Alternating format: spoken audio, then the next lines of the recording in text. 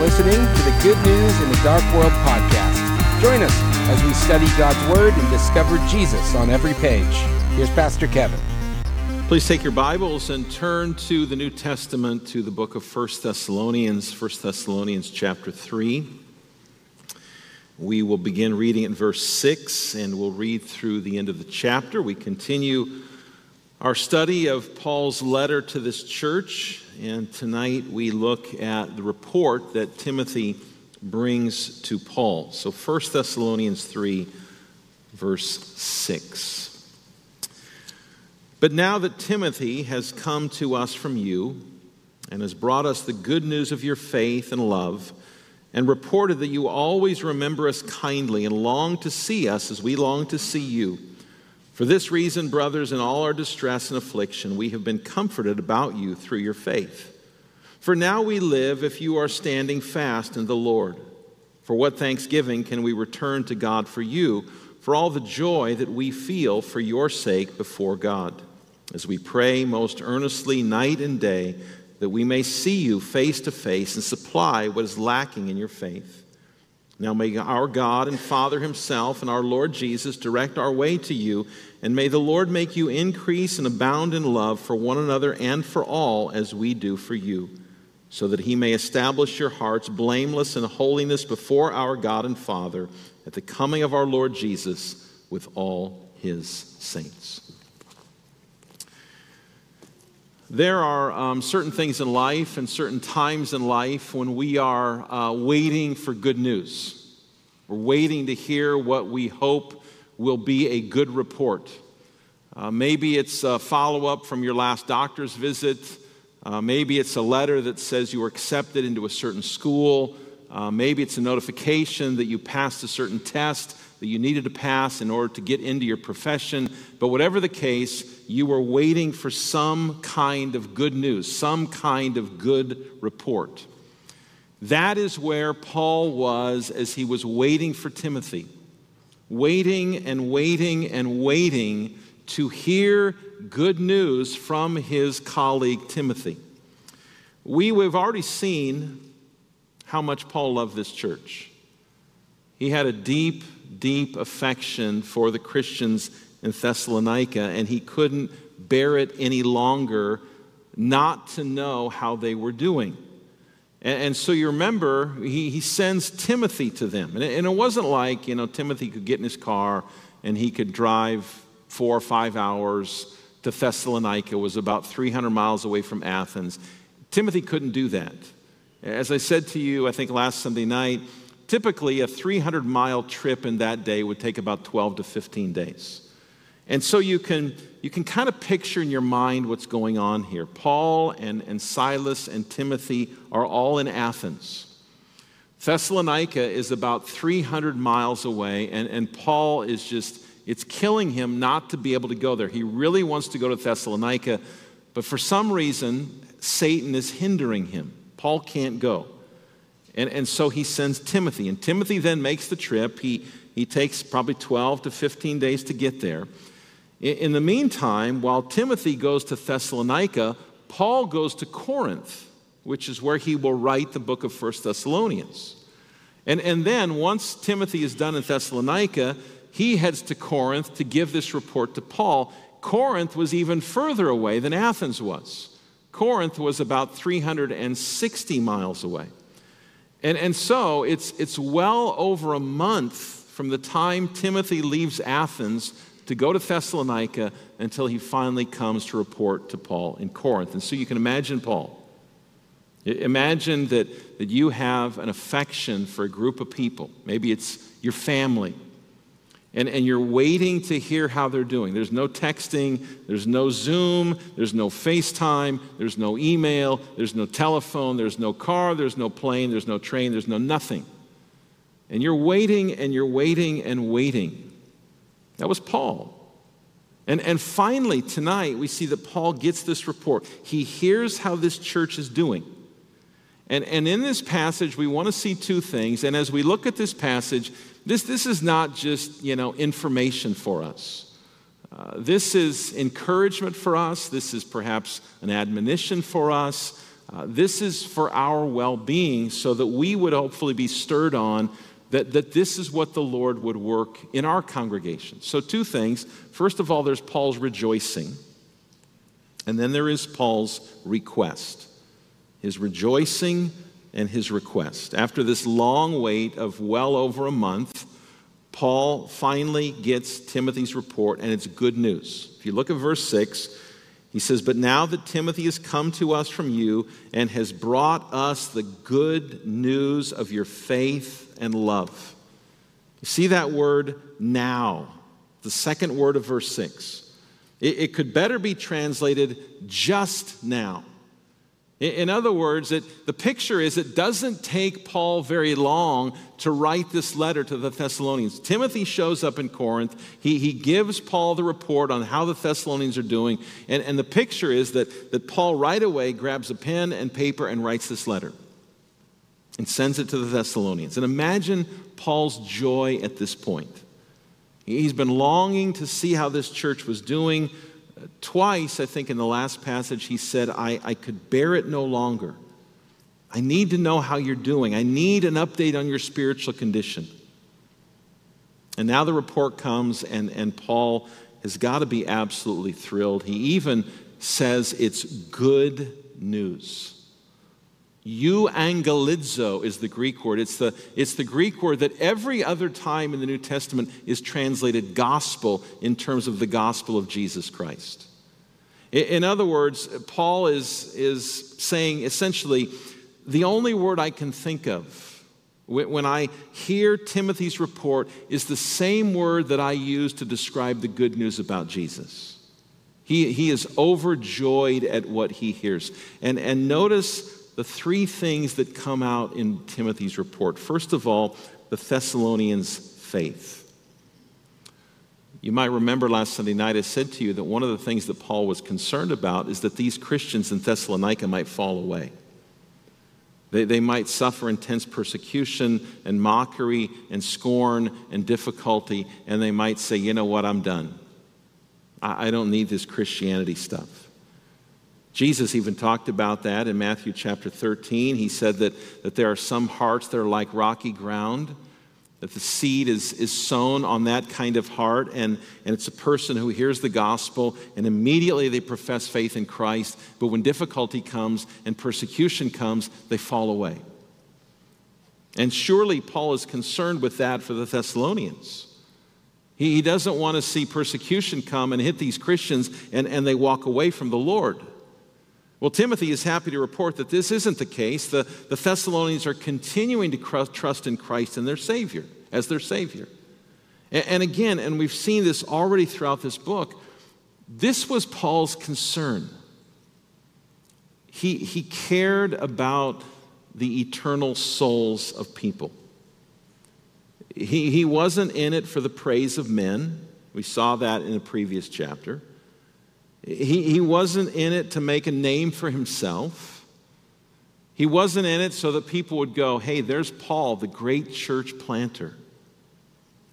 He cared. He really cared about the eternal destinies of men and women and children. And so you can imagine how Paul would have leaped for joy when Timothy came to him and he said, Paul, persecution hasn't affected them.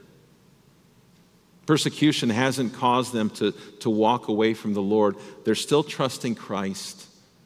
Their faith is still strong. Secondly, Timothy also notes the Thessalonians' love.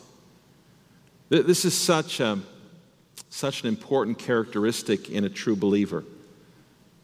You know, if you've read your Bible, specifically the New Testament, you know that the Bible emphasizes often the importance of loving one another.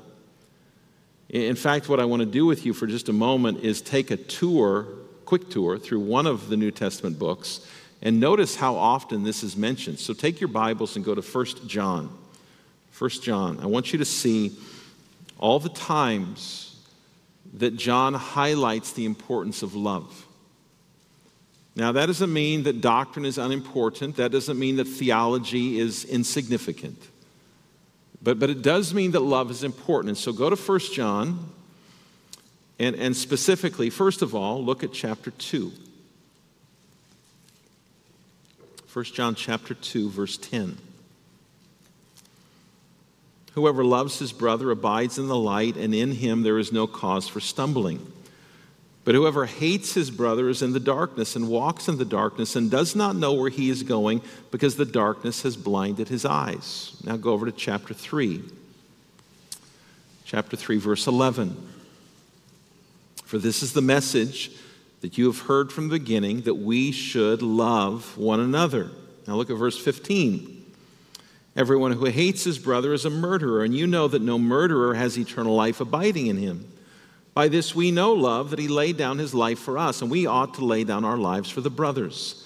But if anyone has the world's goods and sees his brother in need, yet closes his heart against him, how does God's love abide in him? Little children, let us not love in word or talk, but in deed and in truth. Look at verse 23. And this is his commandment, that we believe in the name of his Son, Jesus Christ, and love one another just as he has commanded us. Now go to chapter 4, verse 7. We read this morning. Beloved, let us love one another, for love is from God, and whoever loves has been born of God and knows God. Anyone who does not love does not know God, because God is love. Now look at chapter 4, verse 20. If anyone says, I love God, and hates his brother, he is a liar. For he who does not love his brother whom he has seen cannot love God whom he has not seen. And this commandment we have from him, whoever loves God must also love his brother. You think love for one another is important? That's just one book. And of course, we know what Jesus said in John chapter 13, by this all people will know that you are my disciples if you have love for one another. That's what was going on in the church in Thessalonica. Timothy brings this report. He comes to Paul and he says, persecution has not driven them away. Persecution has not caused them to denounce their faith. They're still strong. They're still trusting Christ. And Paul, by the way, they're also loving one another. They're serving one another. Now, this is where we need to let the Word of God hit us, and we need to ask the question, could these two things be said of us? Could it be said of us that we are continuing to trust in Christ, that we are continuing to look to Him as our only Savior, that are we continuing to walk with Him in faith and obedience? And could it be said that we are faithful, although imperfectly, that we are faithful in loving one another? Paul rejoices really to hear of the Thessalonians' faith, their love. There's one more thing. Third, there is the Thessalonians' fondness, their fondness. Notice the end of verse 6. Paul says, Timothy reported that you always remember us kindly and long to see us as we long to see you. You know, just because you care about someone doesn't mean they care about you, right? Just because you love someone doesn't mean they love you. Paul dealt with this kind of thing throughout his ministry. Paul, you know by now, Paul had a heart for people. He had a heart for the souls of people. He cared about people. He loved people. But it wasn't always reciprocated. There's a point in the book of 2 Timothy chapter 1, when he says to Timothy, Timothy, as you know, everyone from the province of Asia has deserted me. Everyone had deserted Paul. Later on in the same book, in chapter 4, Paul says, Demas, he specifies someone. He says, Demas has deserted me because he loves the things of this world. And so Paul, who loved people deeply and passionately and cared about people, didn't always receive that back. He had times in his ministry where people walked away from him, people deserted him. If you've ever had a close friend desert you or walk away from you, you know how that feels. But that wasn't the case here. The relationship between Paul and this church was not a one-way street. Paul cared deeply about them, and they cared deeply about him. And they were so fond of Paul that they wanted to see him too. It wasn't like they were saying, yeah, we like that guy, but we like him far away. They loved him. They were desirous of seeing him, and this was so encouraging to Paul. Notice what he says in the next verse. In verse 7, he says, "For this reason, brothers, in all our distress and affliction, we have been comforted about you through your faith." Paul says, my ministry has been characterized by distress and affliction.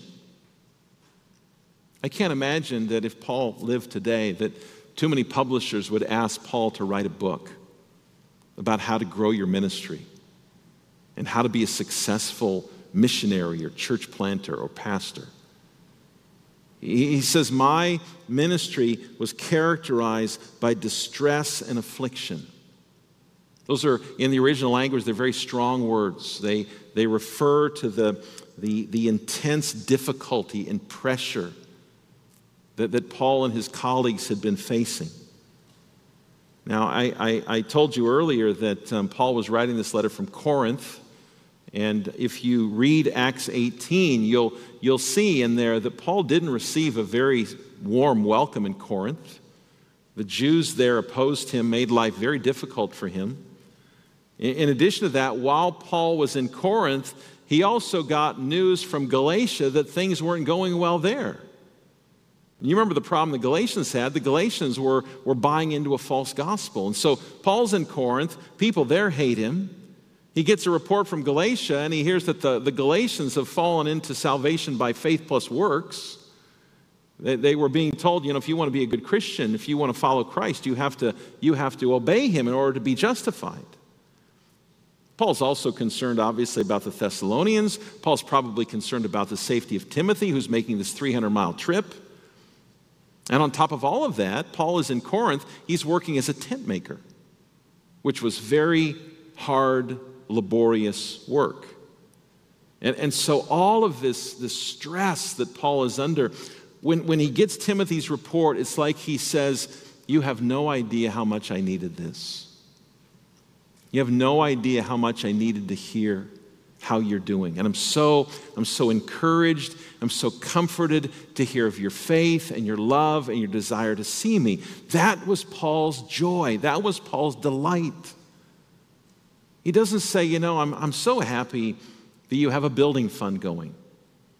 I'm so happy that you've got, more money than you know what to do with. It wasn't about buildings or budgets or numbers for Paul. It was about souls.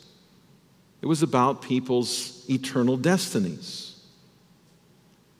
It makes me think of what John says in the book of 3 John. You remember John says in that little book, 3 John, I think it's verse 4 or verse 9, he says, I have no greater joy than to hear that my children are walking in the truth. Now John was talking about his spiritual children, and that's what leaders in Christ's church should long for, to hear the news that their people, their sheep, are walking in the truth. That's true for us as parents and grandparents as well. Now, there's no doubt we enjoy seeing and hearing that our children are doing well in school and sports and other extracurricular activities. Those things aren't bad. But those things pale in comparison to knowing that our children love the Lord and they are walking with him. Paul reiterates the same thing in verse 8. He says, "For now we live, if you are standing fast in the Lord." This is what I live for, Paul says. I live to hear of the good report of your faith. Can we say that as parents about our children? Can we say that as grandparents about our grandchildren? This is what we live for. This is what we long to hear. That our children, our grandchildren, our brothers and sisters in Christ in this congregation are walking in the truth. And what a contrast that is to the living of this world, right? This world lives for pleasure. This world lives for earthly success. This world lives for the stuff of this life. Paul says, you want to know what I live for? You want to know what drives me? You want to know what moves me? It's knowing that you're standing fast. Again, brothers and sisters, what do we live for? What is our great joy in this life? Does our life show that we live for the kinds of things this world lives for? Or does our life show that we live for the things of eternity?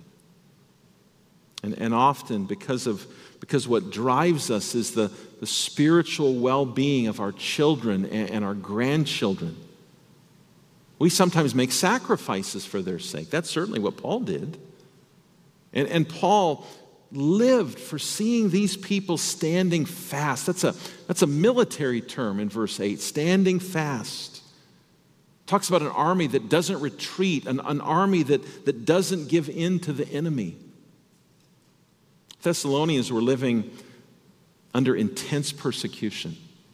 Intense persecution. It was not easy to be a Christian in that day and in that place, but they weren't retreating. They weren't backing down. They continued to trust in Christ. They continued to live for Him. And brothers and sisters, that's what we're called to do. We live in a world that, as I said this morning, wants to squeeze you, wants to mold you into its way of thinking. We have to stand firm. We cannot retreat. We must continue to live for King Jesus, not for the idols of this world. And when Paul hears this, when Paul hears how they're doing, it gives him such joy. He even says in verse 9, "For what thanksgiving can we return to God for you, for all the joy that we feel for your sake before our God?" Paul says, all I can do is give thanks to God. But Paul knew who was doing this in the lives of these Christians. He knew where to direct his thanks. And I think this is a helpful reminder to us. This isn't anything earth-shattering, but I think it's a good reminder. Every time we see a young person profess their faith, every time we hear a report of someone doing well spiritually, every time we hear a missionary's report that the Lord is blessing that work, we know where to direct our thanks, don't we? We direct our thanks to God. We know who to thank because this is God's work. And so Paul, again, is overjoyed, waiting for all this time, and he gets this report. And again, we've seen this throughout the first few chapters. It opens up Paul's heart for us. Do we have this kind of heart? Do we have this kind of heart for one another here? Do we have this kind of heart for the children in our home or our grown children? Do we have this kind of heart for our grandchildren? It should thrill you, parents, to see your kids walking with Christ.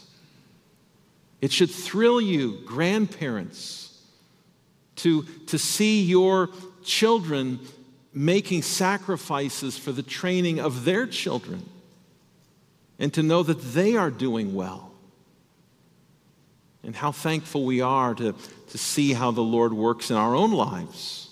And we give Him all the glory for that. That's what should drive us, because that's what drove Paul. Now, second thing, though, we see here is Paul's request. Paul is going to remind us that the Christian life is an ongoing pursuit of living for Christ. I said to you last week, I think it was last week, there doesn't come a point where we don't need to read our Bibles anymore. There doesn't come a point when we say, well, I don't need to pray anymore. Got that covered. There doesn't come a point when we can say, I don't really need the ministry of the church any longer. Paul is praying for these Christians. He says we're praying most, notice, earnestly for you, day and night. That word earnestly is a very intense word. It means exceedingly. This isn't just a God bless all the missionaries kind of prayer. This is Paul earnestly, exceedingly praying for this church, and this is how we should pray for each other. Notice two things in Paul's prayer. First of all, Paul is praying that he could make a personal visit to these Christians. He says that we may see you face to face. I love this about Paul. He He gets the report from Timothy, and he doesn't say, okay, we're good. I don't need to see you. I thought I needed to, but Timothy's told me about you, and so there's no need for me to come. He still wants to come see them. He still wants to see personally how they are doing. And in this, isn't this a reminder of how much we need each other? It's a reminder that the Christian life is not to be lived in isolation. We need each other. Now, sometimes we know that health prevents us from being in church, or age prevents us from being in church. It may prevent us from being active and involved like we wish we could be or we were in the past. But, that's the exception, not the rule. If we are able, if we're able-bodied, able-minded, we are called to be active participants in the body of Christ. We need each other. Not to sit on the sidelines, not to ignore each other. We serve one another, we pray for one another, we fellowship with one another. Paul knew the importance of that. That's why he says, I want to come see you. I want to be with you. And then secondly, notice he prays for their spiritual growth. He says at the end of verse 10, and supply what is lacking in your faith. That word supply is a medical term. It's a word that refers to mending someone who is hurt or setting a broken bone. I think the picture that Paul is painting here is that although this was a very solid church, and we've seen that already, how solid the Thessalonians were, there was still room for growth. Paul doesn't say, you guys are good, I'm going to go somewhere else where I'm needed. There's still room for improvement. One example of this is that this church in Thessalonica needed further instruction about the second coming of Christ. We're going to see that when we get to the next chapter. They were kind of in the dark about the second coming. And that's true with new believers, isn't it? I mean, these people hadn't been Christians for very long. If you came to know Christ later in life, you think back to when you were first a believer. There were probably all kinds of areas in which you needed further understanding. And it's not just true for those of us who came to Christ later in life, it's true for all of us. All of us in this room have room for growth. All of us have misunderstandings and weaknesses that we need to work on, and we need to bear with one another. We need to be patient with one another. But we also need to strive to know God's word better. And so Paul wants to come to this church, this very solid church that wasn't deviating from truth. It wasn't being swayed by persecution. He wants to come to them to give them further instruction. And then he zeroes on a particular aspect of the Christian life. Notice verse 12. He says, and may the Lord make you increase and abound in love for one another and for all as we do for you. It's like he comes full circle. He says, Timothy's told me about your love, but I pray that you would abound in love more and more, that you would grow in love more and more. And notice the two kinds of love. First of all, there's love for one another. We looked at that earlier from 1 John. Scripture calls us to love one another. And Paul says here that we are to increase and abound in our love for one another. Can't do it from a distance. Can't do it if we don't know each other. Can't do it if we think the ministry of the church is all about us and meeting our needs. Brothers and sisters, we should be so humbled and so amazed at Christ's love for us that we would say, since I belong to the one who loved me so much, I must reflect that love to other people. And so there's love within the body. But secondly, Paul talks about love for all. It's not just love within these walls. It's not just love within the Christian community. It's love outside of the church and outside of the Christian community as well. Now, how do we do that? How do we show love for our community? Well, we can do that as a church.